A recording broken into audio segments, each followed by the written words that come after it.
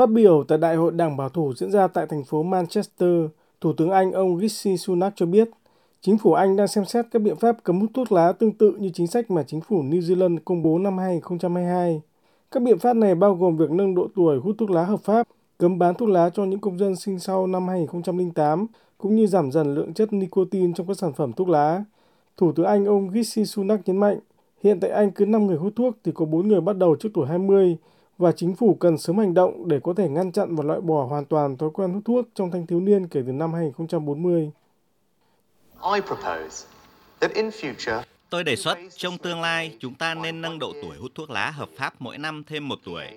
Điều này có nghĩa là một thiếu niên hiện đang 14 tuổi sẽ không bao giờ được phép mua thuốc lá một cách hợp pháp. Thế hệ này có thể lớn lên mà không có khói thuốc. Chính phủ Anh mới đây cũng đã công bố một báo cáo cho thấy hút thuốc lá đang là một trong những nguyên nhân chính gây tử vong tại Anh, nhất là chiếm 25% số ca tử vong vì bệnh ung thư.